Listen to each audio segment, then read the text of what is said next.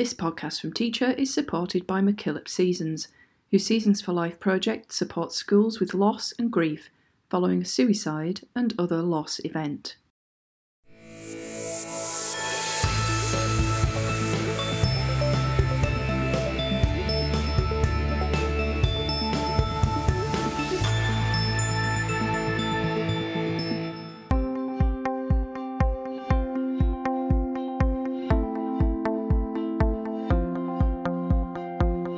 Hello and welcome to episode 87 of the Research Files from Teacher Magazine. I'm Jo Earp. Have a guess at these two questions first of all. How many scientists are mentioned in high school science curricula here in Australia? And how many of those do you think are women? Well, after discovering that Marie Curie wasn't even mentioned in the radioactivity section of one state physics syllabus, astrophysicist Dr. Catherine Ross set out to explore if the contributions of other women were being overlooked. The fact that the research team found a gender bias probably won't surprise you, but the extent of it will. Kat, who's an associate lecturer and science communicator at the International Centre for Radio Astronomy Research at Curtin University, joins me to share the shocking findings and implications and what can be done to improve the situation. If you're a teacher looking for ideas of who you could be including, we'll also run through a very short starter list of 11 female scientists. And you'll hear about #IncludeHer. Kat founded the movement and is now heading a team to develop an in-school programme to work with teachers to help them adapt their current lesson plans, with the aim to also create free resources for educators to use in the classroom. This is definitely one of my favourite podcast interviews of all time, and as always, there's a lot to talk about. So let's get started. Hi Kat, thanks for joining us at Teacher. Now, you're the lead researcher on this project and the team has recently published a paper in the Australian Journal of Education on the findings. So before we start, actually, I thought it would be good to give your co-authors on that paper a shout out too. So we've got Shanika Guladage, Tegan Clark, Natalia Lawson, Andrew Battisti, Helen Adam, Alexandra K. Ross and Nikki Sweeney. Okay then, so this research involved analysis of 4 senior secondary science courses. So you did have a look at biology, chemistry, environmental science and physics. That was across all 8 states and territories in Australia. And one note there, Northern Territory follows the same curriculum as South Australia, so the analysis for that was combined. You looked specifically at mentions of male and female scientists and then also the context of that within the syllabuses to see if there was a gender bias. Now, I want to start with the headline findings from the study and then actually backtrack a little bit about the representation of females in STEM studies and careers, and then we'll dig a little bit deeper into the findings and the data there, and then also the implications of what you found. So first of all, what were the key findings from your study?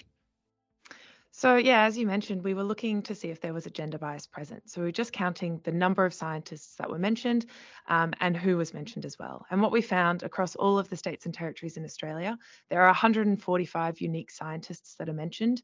And of those 145 scientists, just one is a woman. And that's Rosalind Franklin, and she's only mentioned in Queensland and the combined South Australia Northern Territory syllabuses. So there's only one woman in all of Australia, and she's also not included in the majority of states and territories in Australia, which is a pretty disheartening result to see. Mm-hmm. I'm actually just going to let that sink in a while for listeners. To clarify then, how did you do the data collection? So you were looking for explicit mentions and then you actually classified these into 1 or 2 groupings as well, didn't you? That's it. Yeah, we wanted to look and see if these mentions were specifically related to the scientist or are they sort of implicit mentions because something's named after a scientist. So for example, referring to Newton's laws is not really referencing Newton, the scientist themselves, but the laws and the work that was named after him. So we classified the mentions into 2 categories, either a concept mention where it is that law or a discovery that was named after a person, as well as a scientist mention where the scientist is the subject or it's a completely additional unnecessary mention of a scientist. And we found that still for the majority of states and territories, there's a lot of mentions of the scientists themselves. So we're still learning very much of the narrative of the scientist attached to the science. There are some states and territories, in particular the ACT, which had zero mentions of scientists. They really took a very concept approach, and the only mentions of scientists were sort of unavoidable, these mentions where they're actually referring to the content and the science that happens to be named after men. But regardless of the way that we're mentioning these scientists, it is almost exclusively men that are being referred to. Hmm. So whichever grouping you look at it, it's not Exactly. good. So I think the overall finding then of gender bias, look, I didn't find it surprising myself, the overall finding, and I don't think most listeners will find it surprising, but the extent of that is absolutely remarkable. And as I say, the findings for this study being published in the Australian Journal of Education, as with all the research papers that we cover on the podcast, I'll put a link to that in the transcript of this over at teachermagazine.com. And we do recommend you looking at the full paper. You'll see in there figure 2 in particular. That's quite stunning. I'll explain it to listeners. You've used these donut charts with the percentage of men and women named in STEM curricula for the states and territories. You've got men in the light shade, women in the dark shade. Men, nice shade of pink there, and there are just 2 really thin slivers on the Queensland and the Northern Territory / South Australia, as we mentioned, those combined on those areas. The rest, it's just one colour for men. For yourselves as researchers then, were you surprised by just how bad the situation is? I think yes and no. Part of the reason we even started doing this study is because the majority of us went through this system. We went through education in Australia, we studied this high school curriculum, and we're all now working as researchers or studying, doing our PhDs in science-related fields. So I think it wasn't a surprise because we're all familiar with it, we all went through it, but just the extent to which it is so clearly biased, I think was what was shocking. In particular, the fact that Marie Curie isn't mentioned, despite the fact that every single state covers radioactivity, and she even coined the term radioactive, but she's not mentioned once anywhere in Australia. I think stats like that is what's really shocking to me, that it doesn't matter how remarkable the women are or how remarkable the work is, it's still underappreciated, it's still under-celebrated, and it's not being taught to the same extent that men are being taught. So I think the stats themselves weren't necessarily shocking, but the extent to which it's happening, and also the way that most people just didn't seem to even realize this was a problem. I think that's what's really shocking, that it's just a pervasive, unconscious bias that we have of science is done by men, science has only ever been done by men, and women have played no role and continue to have no role in science. And that is just fundamentally incorrect. So we're teaching this inaccurate view of science. I think the view that a lot of people that are either teachers or the curriculum developers, the students, everyone involved in science education, that there was such a pervasive narrative that this was true, and that people were not really aware of this gender bias. I think that was what was more shocking to us as researchers. Mm-hmm. And people can't see on the podcast, but I'm throwing my arms up with the mention of Marie Curie there. And at various points in this podcast, I'll be throwing my arms up as well. And there are those studies out there where they speak to kids, really young kids, and say, draw a scientist. And they'll invariably draw a man. So yeah, it starts at a very young age as well. I just want to highlight the New South Wales courses. So in the paper, this is a quote from the paper, Investigating Science also mentions 2 female cartoon characters, namely Edna Crabapple and Maggie Simpson. Those students enrolled in Investigating Science are exposed to more examples of female cartoon characters than female scientists. Yes, it kind of speaks for itself. That's a really disheartening stat, and I think when we came across that, it was just mind-boggling. So in Investigating Science, Marie Curie is mentioned. She's mentioned and shares a dot point with Henry Becquerel, but then there are the 2 mentions of cartoon characters, and they're actually only mentioned because a male scientist was publishing using them as a pseudonym. To publish pseudoscience. It was a commentary on the fact that, these predatory journals, you can just kind of publish whatever you want.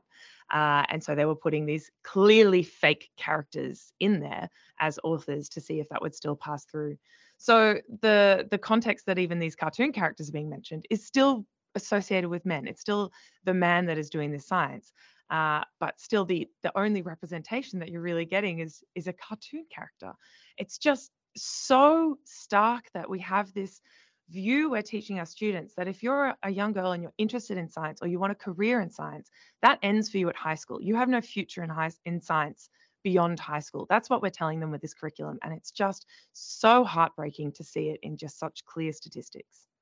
And erasing all those contributions, as you say in the paper, Mm. erasing all those contributions of women throughout history.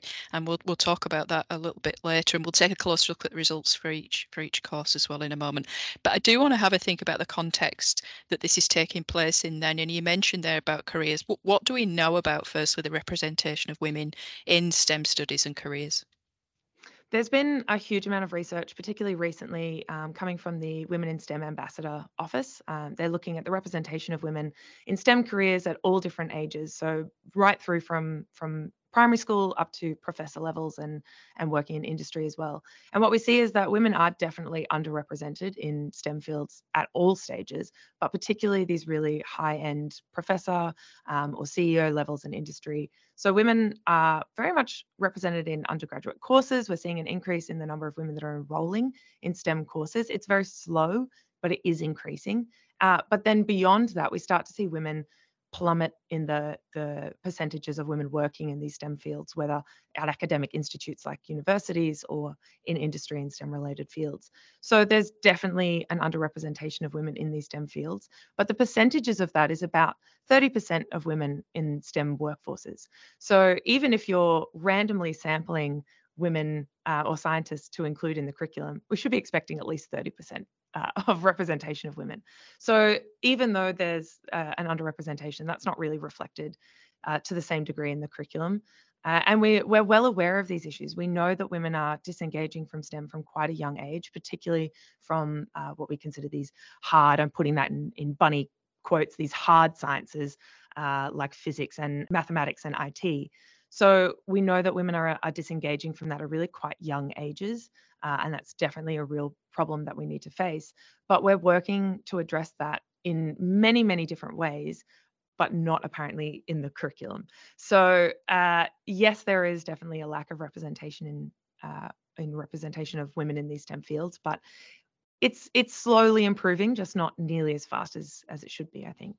hmm And you were saying there, even if we set a really low bar of that 30%, we're still not meeting that. Just a reminder that, just those two areas, Queensland and NT/South Australia, they were about 1.4%, 1.5%, I think, and the rest was zero. So we are so far off even the lowest bar. Alongside that, then, what do we know about the importance of female role models in these fields? Yeah, this is becoming more and more evident that role models are really important. So there's an overwhelming amount of research about how we can get students to engage and participate with STEM. And the evidence is sort of leaning towards this sense of belonging as being the most crucial thing for students to feel like they can pursue a career in STEM. And to have this sense of belonging, there needs to be authentic and relatable role models for students at every stage, not just, a Nobel Prize winner, which, let's face it, if you're just a high school student, that's not very relatable. You may have aspirations, but it's very hard to see the stepping stones from high school to a Nobel Prize. So we need examples of role models that students can relate to at each stage. Now, for a lot of women, gender diverse people, people of color, anyone who isn't this sort of lone white male genius person, you don't really have those examples. You really don't have access to them at any stage. So these role models are really, really important for people to be able to picture themselves at every stage towards a STEM career and be able to see themselves pursuing that. And most importantly, they do need to be relatable. They need to be authentic. So these tokenistic mentions or just random name drops is not actually going to help this situation. We need to have enough representation that all students can find someone that they can actually relate to and aspire to in STEM. And that old saying, if you can't be what you can't see. So Mm. let's dig down into each of the subject areas then. How did they compare? I mean, I guess some will be mentioning scientists or the concepts more frequently than others, yeah? Yeah, absolutely. So we see a trend across all the states and territories that physics is consistently the subject that includes the most references of scientists. This is both the scientists and actually the concept mentions, which is quite understandable, I guess, and physics is quite a history of naming these Hmm. concepts after men. But what we find also consistently is that environmental science has the lowest mentions of scientists. And I find this particularly interesting, the comparison between environmental science and physics, just that complete dichotomy, that absolute juxtaposition, because physics is traditionally seen as this male endeavor, this very classic physics, classic science, very rigorous and mathematical, and it's got all of these very typically male traits associated with it. Whether or not those are valid is a very separate discussion, I think. I could definitely rant about that for a long time, being a physicist myself. But that's interesting that this very male dominated subject is the one that has consistently the most number of mentions. Whereas environmental science is quite a modern science. We see it really taking off, in recent decades, and women have been pioneers in this field since the beginning. So, for example, Eunice Foote was one who discovered and proposed that CO2 in the atmosphere would have a really heating effect. That's obviously very relevant to today as we're Hmm. battling the climate crisis, but consistently environmental science has the least number of mentions, if any at all. And I think that shows that narrative that we really value and we put on a pedestal these lone white male geniuses that we see very common in the Eurocentric narrative, and the Enlightenment era in physics, but environmental science being that more modern, and more female dominated, and female pioneers being involved in environmental science, having that historical context for those two subjects and seeing that come out in the way that we're talking about the scientists, that there's just no mention or appreciation of the women that have been pioneers in environmental science in the same way that it's being done in physics. So I think the way that we're including scientists per subjects also speaks to the way that we perceive these masculine and feminine science subjects as well. And biology also considered quite a feminine science. Again, whether that's justified and a valid perception is a different discussion. But they also have the fewest mentions, close to environmental science. We see very few mentions in biology across all states and territories as well. So I think it's pretty clear what we appreciate and what we consider worthwhile teaching in the way that we're talking about scientists in these subjects. Hmm. So who are there's different exposure there then according to which course you're on. Who are the scientists then? Who are the male scientists that are getting all the focus? Is it we mentioned the Newtons, the Einstein, Mhm. who are the ones that are getting into the It's kids' yeah. heads the most? That's it. You've nailed it there already. It's Newton, it's Einstein, it's Maxwell. They're the ones that are predominantly getting the vast majority of mentions. I think there was even just one module in a Queensland physics course that mentioned Einstein dozens of times, and it's a lot of them are these concept mentions of Einstein's theory of such and such. But we're also at the stage where I think we can just be talking about relativity, the theory of relativity. Do we Hmm. need to be Hmm. attaching Hmm. Einstein's name to it? And Einstein then, because he's mentioned so frequently, because he is just seen as this pinnacle of what a scientist should be, the crazy white hair, the, old white man, that classic narrative of a genius who made these major discoveries that just propelled science further, into the future. That narrative is just untouchable. It means that Einstein is just this perfect representation of what we want a scientist to be. But it's also incredibly inaccurate. Einstein did not work alone. Einstein had the work of his wife, who did a lot of the mathematics, who received next to no credit for that work, but also the collaboration and discussion of other scientists in his time. Einstein didn't work alone. He wasn't this lone male genius, but he's untouchable because of the narrative that's associated with him and the way that we teach him. So the vast majority of mentions were definitely Einstein, Newton, Maxwell. They covered most of these mentions. But we also see pretty much all the other mentions coming from that Enlightenment period in Europe, and very European focus as well. So pretty much exactly who you're thinking of when you think of a stereotypical example of a scientist, other people we're teaching of. Yes. Hmm. And that's the next thing I want to touch on, because you looked alongside gender, then you looked at the possibility of this Eurocentric focus, and no surprises there. The spoiler there, Hmm. yes, there was. So the curricula talk about firstly a diverse range of scientists working in a Hmm. global community of practice, and the prioritising of Aboriginal and Torres Strait Islander histories and cultures, of course. What did you find then? So yes, pretty much every course would say that they should be teaching of this diverse nature of science and the collaboration nature of science, and that it's a global effort. And then over 75% of the mentions came from Europe. So that's not really demonstrating diversity in science. And I think also most shockingly, there was not a single Australian that was mentioned anywhere in any course across Australia. Not one Australian. That is heartbreaking because there's some incredible science that's going on in Australia, particularly in my own field. I'm a radio astronomer, and Australia was one of the pioneers globally in that field. We really established that field as a powerhouse in the world. So to have zero mentions of Australians is definitely an oversight. But as you mentioned, there's always a mention of including Aboriginal science and Indigenous knowledge, and that's not really then represented in the actual dot points. It's sort of mentioned at the beginning in the preamble saying, make sure you include this, but there's no real direction for teachers. There's no real instruction of how to do that or what knowledge is to be including. And I think that just means that it's not being included because it's too hard without that direction, without that that instruction being clear. So it's encouraged, but not really reflected in the curriculum itself. So there's lots to think about already, and we'll be back with more discussion after this quick message from our sponsor. You're listening to a podcast from Teacher Magazine, supported by MacKillop Seasons, whose Seasons for Life project supports young people affected by suicide and other loss events throughout Australia. Free for Australian high schools and based on the strong evidence base of the Seasons for Growth, Change, Loss and Grief education programs, the Seasons for Life project builds wellbeing, resilience, social and emotional coping skills, and strengthens supportive relationships.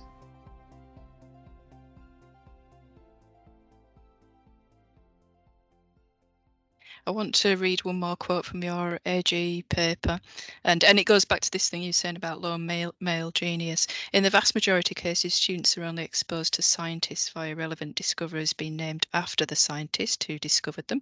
Historically, such naming conventions only provided recognition to male scientists, as female scientists were excluded from formal recognition at institutes and often had their work miscredited to male colleagues. Consequently, without significant contextual introduction, many students are implicitly being taught that only male scientists have made discoveries of note and that only male scientists are formally recognised for their work.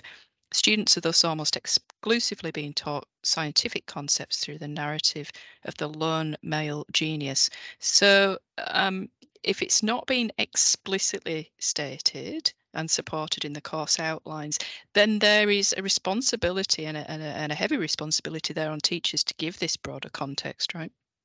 That's exactly it. The way that we're leaving the curriculum at the moment, it's forcing the teachers to take that extra step, to put in extra time to learn about the social context and the history behind the naming conventions of each subject, as well as the contributions that women had in these fields, and make a very conscious effort to include that in the classrooms and have that discourse with students. And I think both you and your listeners could agree, teachers kind of have a lot on their plate. They're quite busy, and the curriculum is large. There's a lot to cover. So there's really just not time for teachers to take that initiative and then include it in the classroom. And it's not the work of the teachers to do that. It shouldn't be the responsibility of the teachers. There's also an issue of the majority of science teachers, particularly physics, are not necessarily physicists themselves, don't have that physics training. And so you're relying on teachers who are teacher trained to then become experts in physics fields, so much so that they know of the context, they know of this background, and they know of the contributions that women have had to then be including that in the curriculum. And that is just an absurd amount of extra work that you're putting on the teachers, an absurd workload for people that are clearly already overworked and undervalued. And it's really not their responsibility to be doing that. So as a result, the students are the ones that then miss out by not having that recognition included and not having that narrative discussed openly. And there are, most states will have a science as a human endeavor section, but there's still, even in these sections, very rarely an active mention of having that open discourse, of having the discussion about the role that gender played in science discoveries and the place that women held in traditional science institutes. So it's, again, still, even though there's this section specifically dedicated to having that discourse, it's still not even being included in those sections either. Mm-hmm. I mean, a shout out to those teachers that are doing it and a Absolutely. remarkable sort of the legwork to make that happen. So well done Yeah. to you if you are listening and you are one of those that's doing it. But I can imagine, like you say, such a lot of extra work to be doing, which we Mhm. haven't got time for. Um, Mm. of course, with all areas of the curriculum, then it's not to say that you can't do that legwork. It might be Mhm. hard, but it's not to say you can't veer away from, the examples that are given. Mhm. And so in the AGE paper, you include a list, a starting point. You make that clear. It's Mhm. just a starting point. There are many, many, many examples out there, believe me, of notable female scientists who, as you said, made significant contributions to common topics currently included in all curricula. I thought for the last part of the podcast, then it would be good if we actually gave people a bit of a hand with this starting point. Mhm. Let's go through them if that's okay. Absolutely. Yes.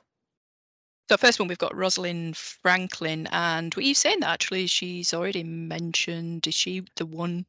She's the one that is mentioned Okay. in Queensland, Northern Territory, and South Australia. So let's at least make it that the rest of the states also include her work.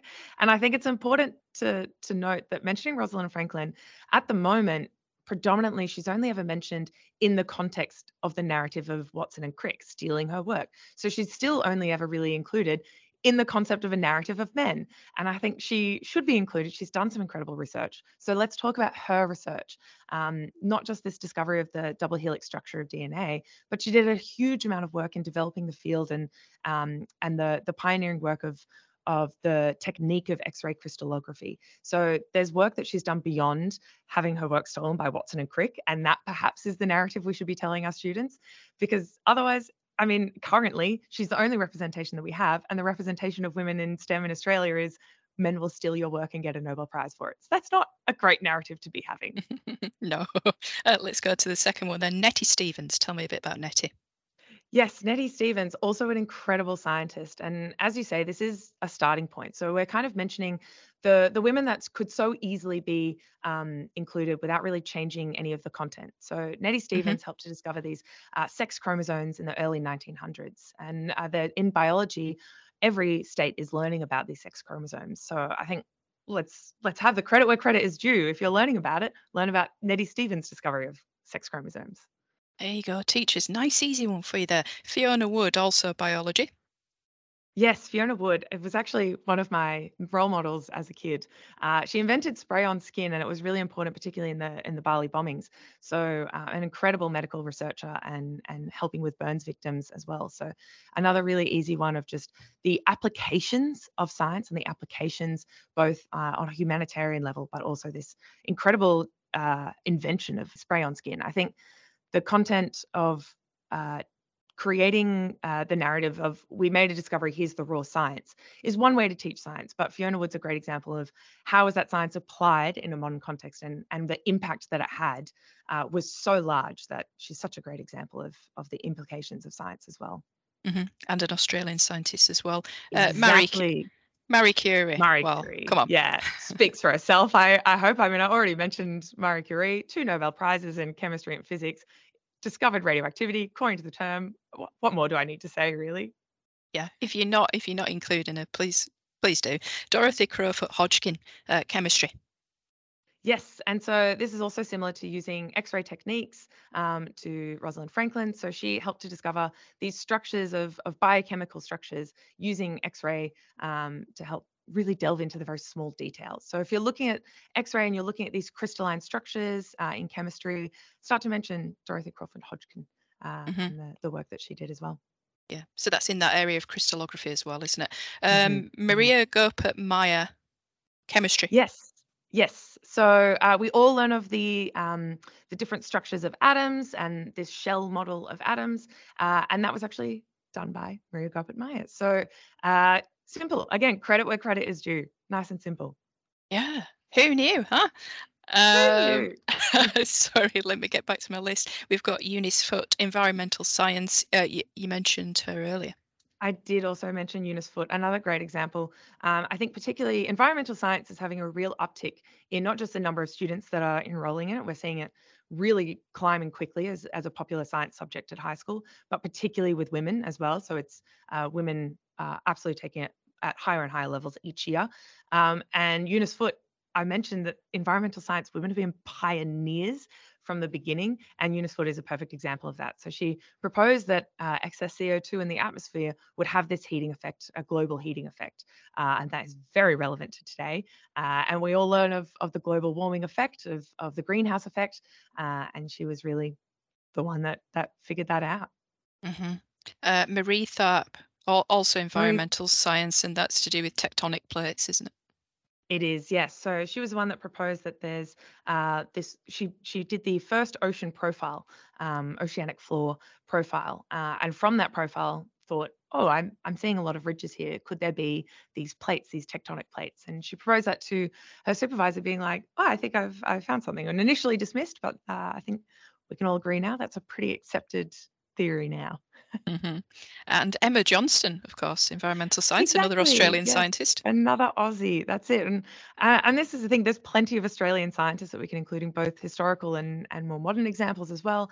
Emma Johnson is fabulous for environmental research and also the communication of environmental research and the importance of environmental research as well. So I think she's a great example of being able to show why we should do this research and why it's important to maintain the amazing biodiversity that Australia has and really showcasing how incredible Australian marine biology in particular is and why we should be saving that. Hmm. And perhaps a well-known name of recent times, Michelle Simmons in physics, another Australian. Yes, exactly. Yes. So she's working a lot on semiconductors, not superconductors, semiconductors, which are going to be really, well, already are very, very important for pretty much all technologies that we're using. And creating these really, really efficient ones that have low resistance is also incredibly important for all technologies. And we see a lot of women involved in technologies and information technologies. We're not really very represented. There's not many women enrolling in those courses. It's definitely one of the subjects that we see persistent low levels of women enrolling in it. So I think having another example of the applications of these electronics and the applications of these laws of electronics into modern technologies is another great example of someone who can be relatable because you can physically see the impact of it. You're using it in your research, and I think that's another great example of why it's relevant and important to include her. Hmm. And the final one to finish your shortlist, a reminder, it's just a starting point, is another huge one, isn't it? Lisa Meitner in physics. That's it, yeah, who worked on nuclear fission and a lot of radioactivity related things as well. So there's, as I mentioned, radioactivity is included across all states, Hmm. and nuclear fission and fusion is often included as part of that as well. So Liz Meitner being a huge person involved in the radioactivity isotopes and the discovery of nuclear fission as well, which is, again, very important for a lot of power that we use today. Hmm. Brilliant. So that's a bit of an idea for you listening. As you mentioned earlier, Kat, just a tokenistic mention of these names, though, that's not going to solve anything. That's not going to lead to change. I mean, it's good that we're mentioning them. Mm. So that's the starting point to try and develop that relevant and rich context that we were talking about and content. What would you like to see happen in the longer term? Yeah, so as you mentioned, a tokenistic mention is not going to solve that. Credit where credit is due. Women should be included. Going through that list, as I mentioned, pretty much all of those topics are included in all states, and we learn of that content. We learn of those discoveries, but it's not women who've discovered them. They're just sort of these spontaneous bits of knowledge that we seem to have found. So initially, having these short-term credit where credit is due is great, but it doesn't address that problem, as you say, and it lacks having that in-depth, detailed discussion of how women have been pushed out of science, the implications of that, and the exclusion from these formal institutes as well. What I really think we need to be doing is a fundamental review of the way we teach science and science education as a whole. Because at the moment, across the board, there's a really big focus on the content. On this was the fundamental law. Here's the science at its heart, which is important and that helps a lot of students. But I think fundamentally, a lot of students are far more engaged when we see the applications, when we see how this science is relevant. And I think one of the most common questions when I was in high school, whenever we were learning something new, was just, why are we learning this? And if the answer is because it's in the syllabus, that's not really an answer. That's not an interesting answer for a student. And I think it's not interesting for teachers either. If teachers are bored teaching content, then students are going to be bored hearing about it. So teaching of these new discoveries, these modern applications of fundamental physics and fundamental science as well, that's what's really going to be crucial, I think. And also having this student-led discovery, a student-led project, student-led research, where they can go and learn about these things in their own time would be fantastic. But that is essentially a complete overhaul of our entire science education and science curricula. So I think that's definitely a long-term goal. In the meantime, my team and I are working on an in-school program. We're actually working with teachers and students to develop an in-school program where we can work with teachers to help them adapt their current lesson plans. We're very familiar with the curriculum. We know it inside out, but we're also very familiar with the women who have contributed to that science. So helping them to develop this change in the way that they're teaching to include the modern examples, to include these applications while still addressing the syllabus dot points, and then starting that conversation with students, having the discourse of what it means to be a woman in STEM and what this lone male genius narrative is and where it comes from and why it's a problematic narrative to have. So people can absolutely look up a more comprehensive list than just that short one that we mentioned. I think we've collected a list of over 300 women in STEM that can easily be included in curricula across Australia, and that's just on our website at includeher.au. And you can see everything we're working on there. And hopefully we'll be starting to develop these resources that teachers can download for free to adapt their lesson plans, addressing these dot points, but with a far more inclusive representation of scientists. Fantastic. Well, it's great work that you're doing there, and thank you so much for joining us today. Best of luck with the Include Her programme as well. For now though, Dr. Catherine Ross, thanks very much for sharing your expertise with the research files. Thank you so much for having me. Thank you. That's all for this episode. If you want to read the full paper, which is open access from Dr. Cat Ross and colleagues, just type Invisible Women, Australian Journal of Education into your search engine, or head to the transcript of this podcast at teachermagazine.com for a direct link. If you want to keep listening, you can access almost 300 teacher podcast episodes from our archive at teachermagazine.com or wherever you get your podcasts from. Before you go though, I've got a very quick favour to ask. Please take a few moments to review our podcast. It helps other people like you to find it, and it's a big support to the teacher team. So thank you.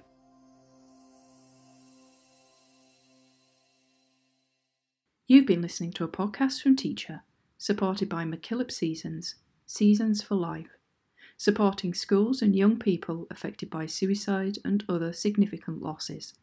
Visit mckillopseasons.org.au.